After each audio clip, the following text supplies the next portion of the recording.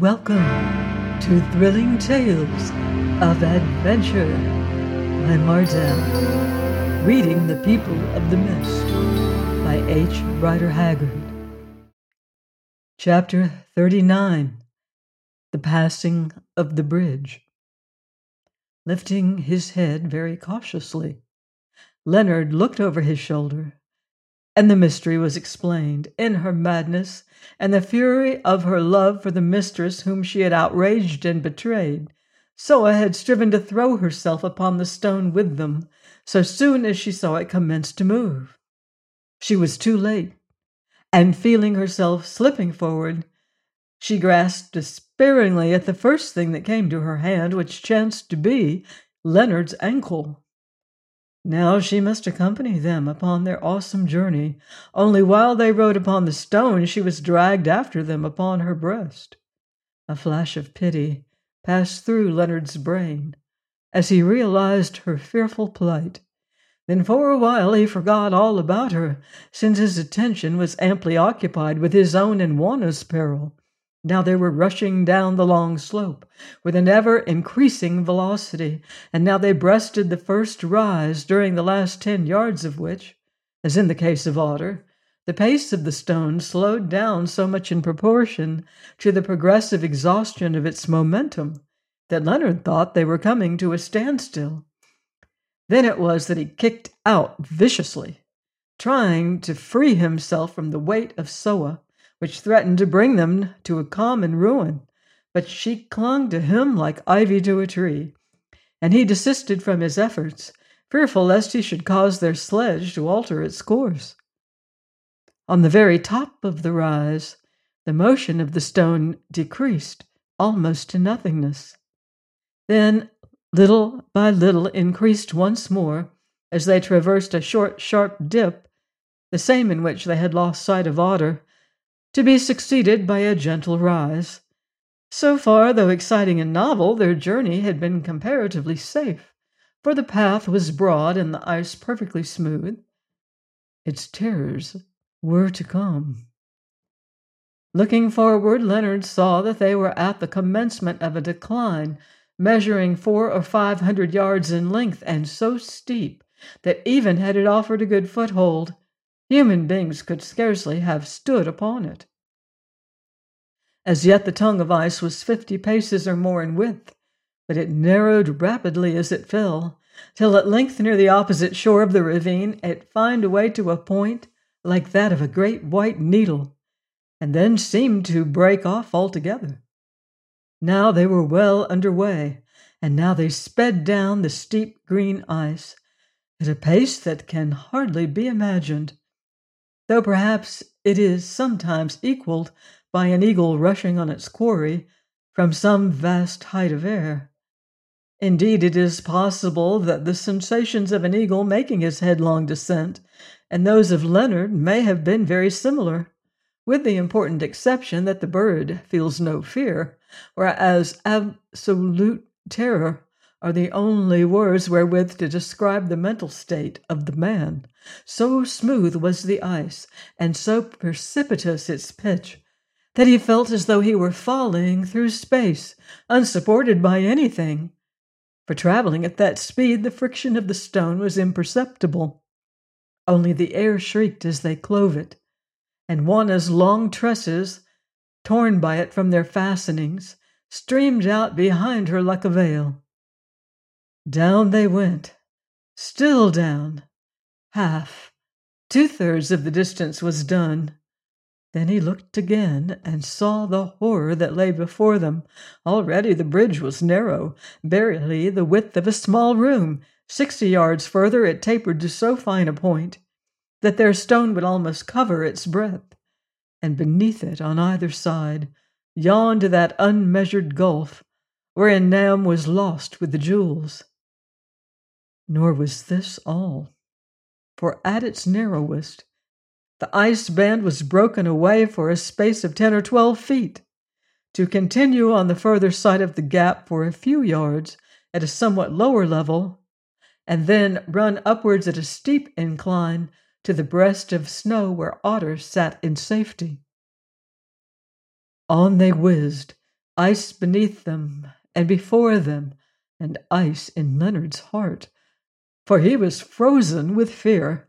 His breath had left him because of the rush of their progress, but his senses remained painfully acute. Involuntarily he glanced over the edge of the stone, saw the sheer depths below him, and found himself wondering what was the law that kept their sledge upon this ribbon of ice, when it seemed so easy for it to whirl off into space. Now the gap was immediately in front of them. God help us, he murmured, or rather thought, for there was no time for words, and they had left the road of ice and were flying through the air, as though the stone which carried them were a living thing that, seeing the peril, had gathered up its energies and sprung forward for its life. What happened? Leonard never knew for certain, and Otter swore that his heart leapt from his bosom and stood in front of his eyes so that he could not see. Before they touched the further point of ice, while they were in the air, indeed, they, or rather Leonard, heard a hideous scream and felt a jerk so violent that his hold of the stone was loosened, and it passed from beneath them.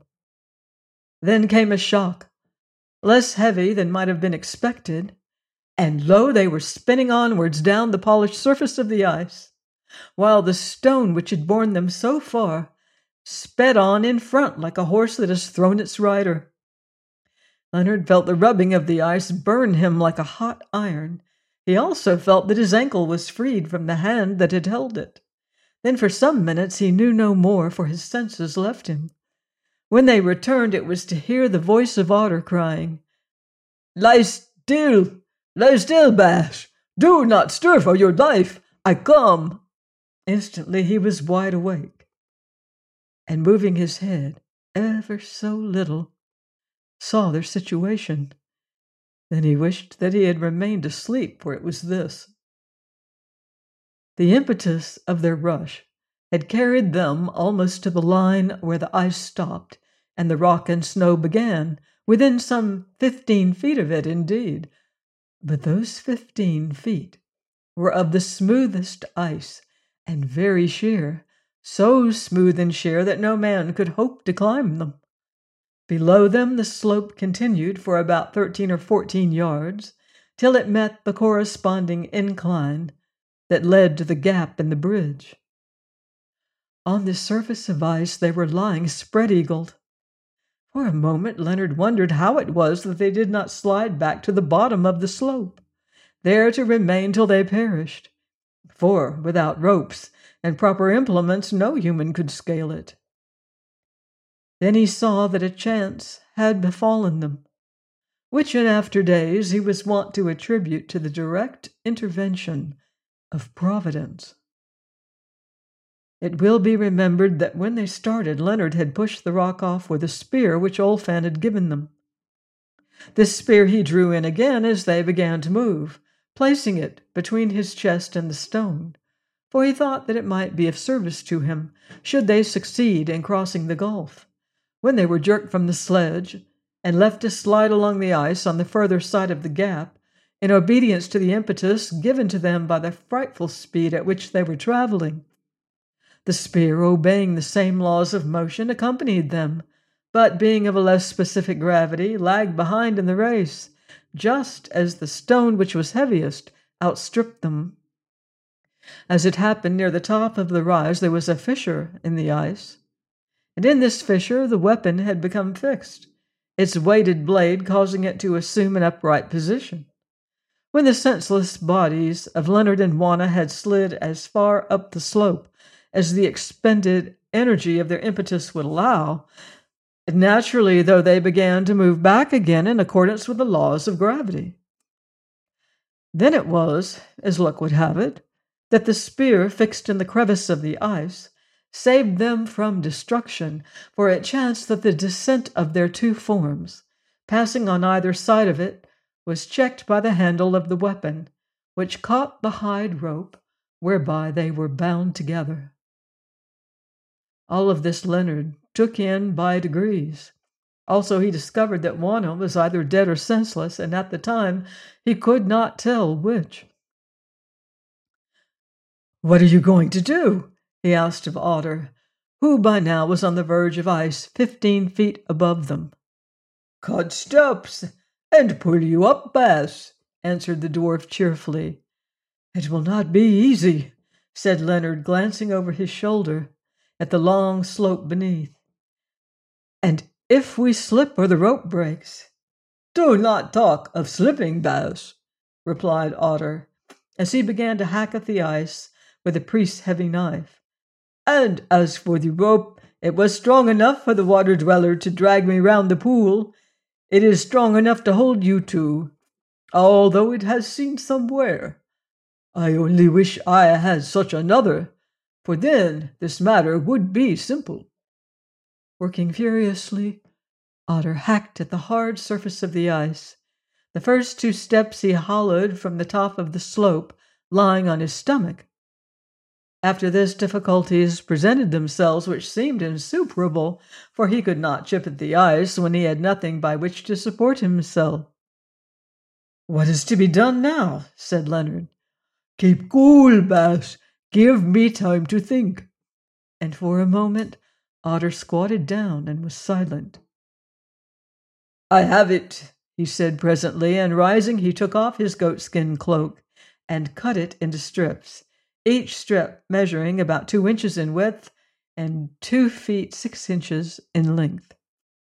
These strips he knotted together firmly, making a serviceable rope of them, long enough to reach to where Leonard and Juana were suspended on the stout handle of the spear. Then he took the stake which had already done him such good service, and sharpening its point, fixed it as deeply as he could into the snow and earth on the border of the ice belt, and tied the skin rope to it. "Now, Baas," he said, "all is well, for I can begin from the bottom." And without further words he let himself down till he hung beside them. "Is the shepherdess dead, Baas?" he asked, glancing at Juana's pale face and closed eyes. "Or does she only sleep?" "I think that she is in a swoon," answered Leonard. "But for heaven's sake be quick, Otter, for I'm being frozen on this ice. What is your plan now?" "This, Baas, to tie about your middle the end of the rope that I have made from the cloak, then to undo the cord that binds you and the shepherdess together, and return to the top of the slope. Once there I can pull her up by the hide line, for it is strong, and she will slip easily over the ice, and you can follow." "Good," said Leonard. Then hanging by one hand, the dwarf managed, with such assistance as Leonard could give him, to knot beneath Leonard's arms the end of the rope which he had constructed from the skin garment. Next he set to work to untie the hide cord, thereby freeing him from Juana. And now came the most difficult and dangerous part of the task, for Leonard, suspended from the shaft of the spear by one hand, must support Juana's senseless form with the other, while Otter made shift to drag himself to the summit of the ice, holding the hide line in his teeth. The spear bent dreadfully. Leonard did not dare to put any extra strain upon the roughly fastened cord of goatskin by which the dwarf was hauling himself up the ice, for if it gave, they must all be precipitated to the dip below, there to perish miserably. Faint and frozen as he was, it seemed hours to him before Otter reached the top and called to him to let go of Juana. Leonard obeyed, and seating himself on the snow, his feet supported by the edge of the ice, the dwarf put out his strength and began to pull her up. Strong as he was, it proved as much as he was able to do. Indeed, had Juana lain on any other material than ice, he could not have done it at all. But in the end he succeeded, and with a gasp of gratitude, Leonard saw her stretched safe upon the snow. Now Otter, hastily undoing the cord from Juana's waist, made it into a running noose, which he threw down to Leonard, who placed it over his shoulders. Having lifted the spear from the cleft in which it stood, he commenced his ascent. His first movements caused him a pain of agony, and no wonder, for the blood from wounds that had been caused by the friction of his flesh as he was hurled along the surface of the slide had congealed, freezing his limbs to the ice, whence they could not be easily loosened. The pain, sharp as it was, did him good, however, for it aroused his benumbed energies and enabled him to drag on the goatskin cord with all his strength, while Otter tugged at that which was beneath his arms. Well for him was it that the dwarf had taken the precaution of throwing down this second line, for presently Otter's stake, which had no firm hold in the frozen earth, came out and slid away, striking Leonard as it passed, and bearing the knotted links of the cloak with it. The dwarf cried aloud and bent forward as though he were about to fall. By a fearful effort, he recovered himself and held fast the rope in his hand, while Leonard, suspended by it, swung to and fro on the surface of the ice like the pendulum of a clock. Then followed the most terrible moments of all their struggle against the difficulties of this merciless place. The dwarf held fast above, and Leonard, ceasing to swing, lay with hands and legs outstretched on the face of the ice. "Now, Bass," said Otter, "be brave. When I pull, do you wriggle forward." He tugged till the thin hide rope stretched, while Leonard clawed and kicked at the ice with his toes, his knees, and disengaged hand. Alas, it gave no hold.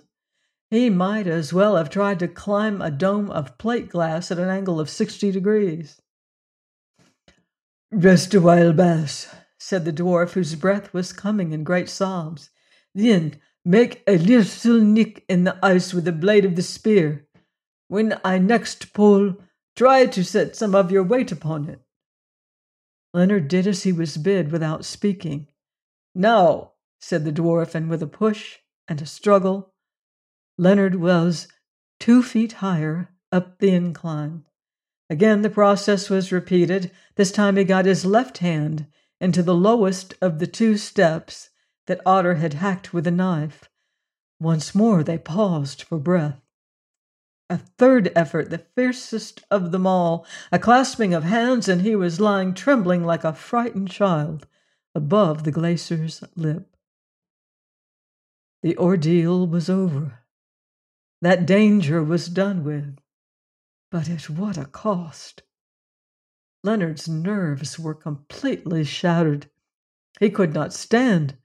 His face was bleeding, his nails were broken, and the bone of one knee was exposed by the friction of the ice, to say nothing of the shock to the system and the bruises which he had received when he was hurled from the stone. Otter's condition was a little better, but his hands were cut by the rope, and he was utterly exhausted with toil and the strain of suspense.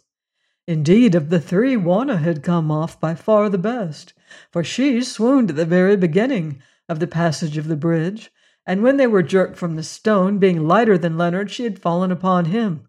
Moreover, the thick goatskin cloak which was wrapped about her had protected her from all hurt beyond a few trifling cuts and bruises. Of their horrible position, when they were hanging to the spear, and the rest of the adventure, including the death of Soa, she knew nothing, and it was well for her reason that this was so. "Otter," murmured Leonard in a shaking voice, "have you lost that gourd of spirit?" "No, Bass, it is safe." "Thank heaven," he said. "Hold it to my lips if you can." The dwarf lifted it with a trembling hand, and Leonard gulped down the fiery liquor. "That's better," he said. "Take some yourself."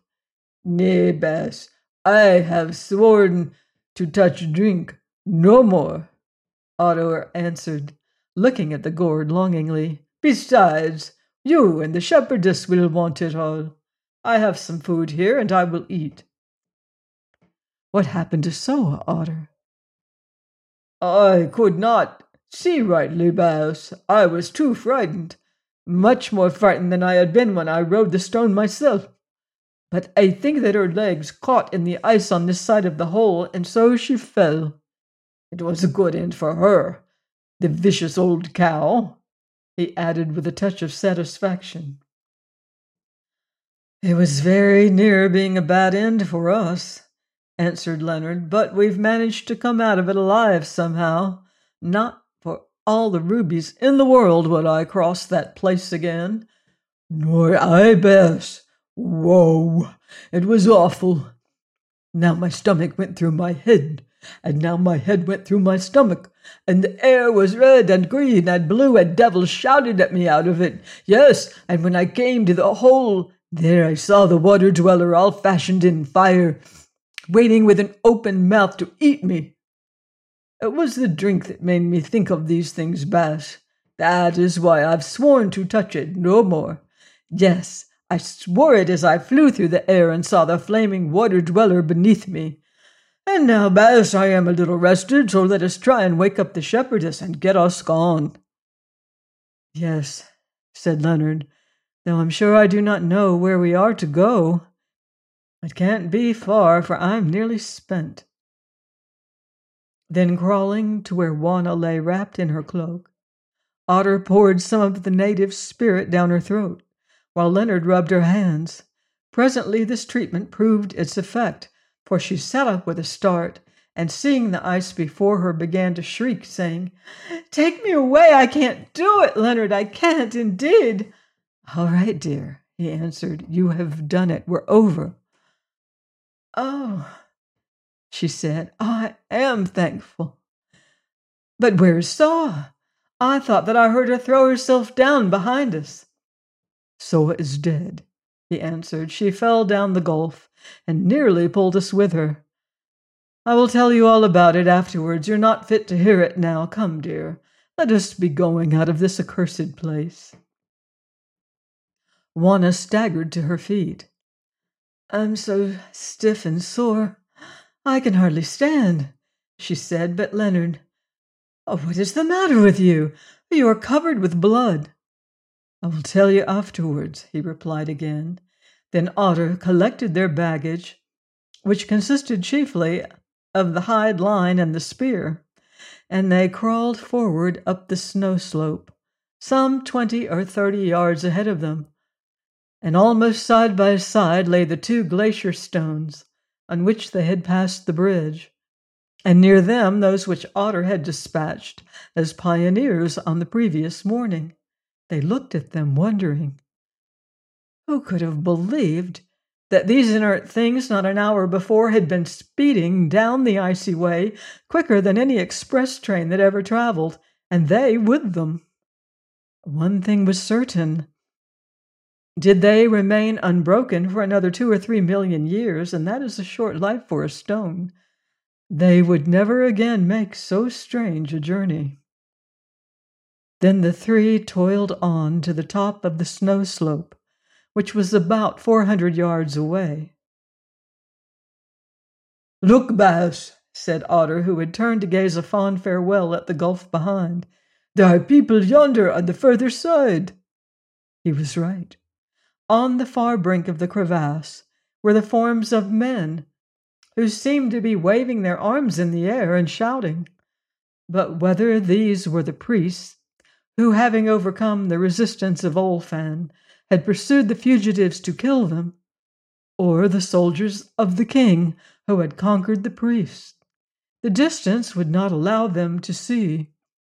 The fate of Olfan and the further domestic history of the people of the mist were now sealed books to them, for they never heard any more of these matters, nor are they likely to do so. Then the travelers began to descend from field to field of snow, the great peak above alone remaining to remind them that they were near to the country of the mist. Once they stopped to eat a little of such food as they had with them, and often enough to rest, for their strength was small. Indeed, as they dragged themselves wearily forward, each of the men holding Juana by the hand, Leonard found himself wondering how it came about, putting aside the bodily perils from which they had escaped, that they had survived the exhaustion and the horrors, physical and mental, of the last 48 hours.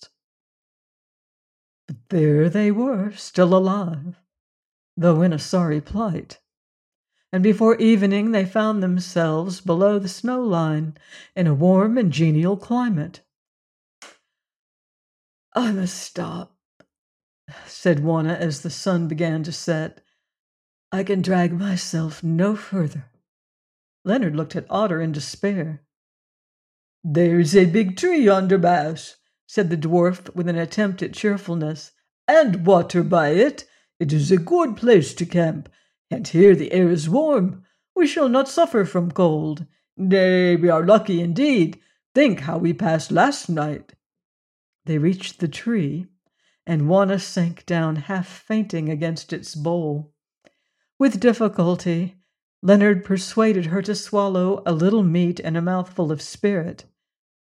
And then, to his relief, she relapsed into a condition which partook more of the nature of stupor than of sleep. Please join me next time for another exciting chapter of The People of the Mist by H. Rider Haggard, here on Thrilling Tales of Adventure.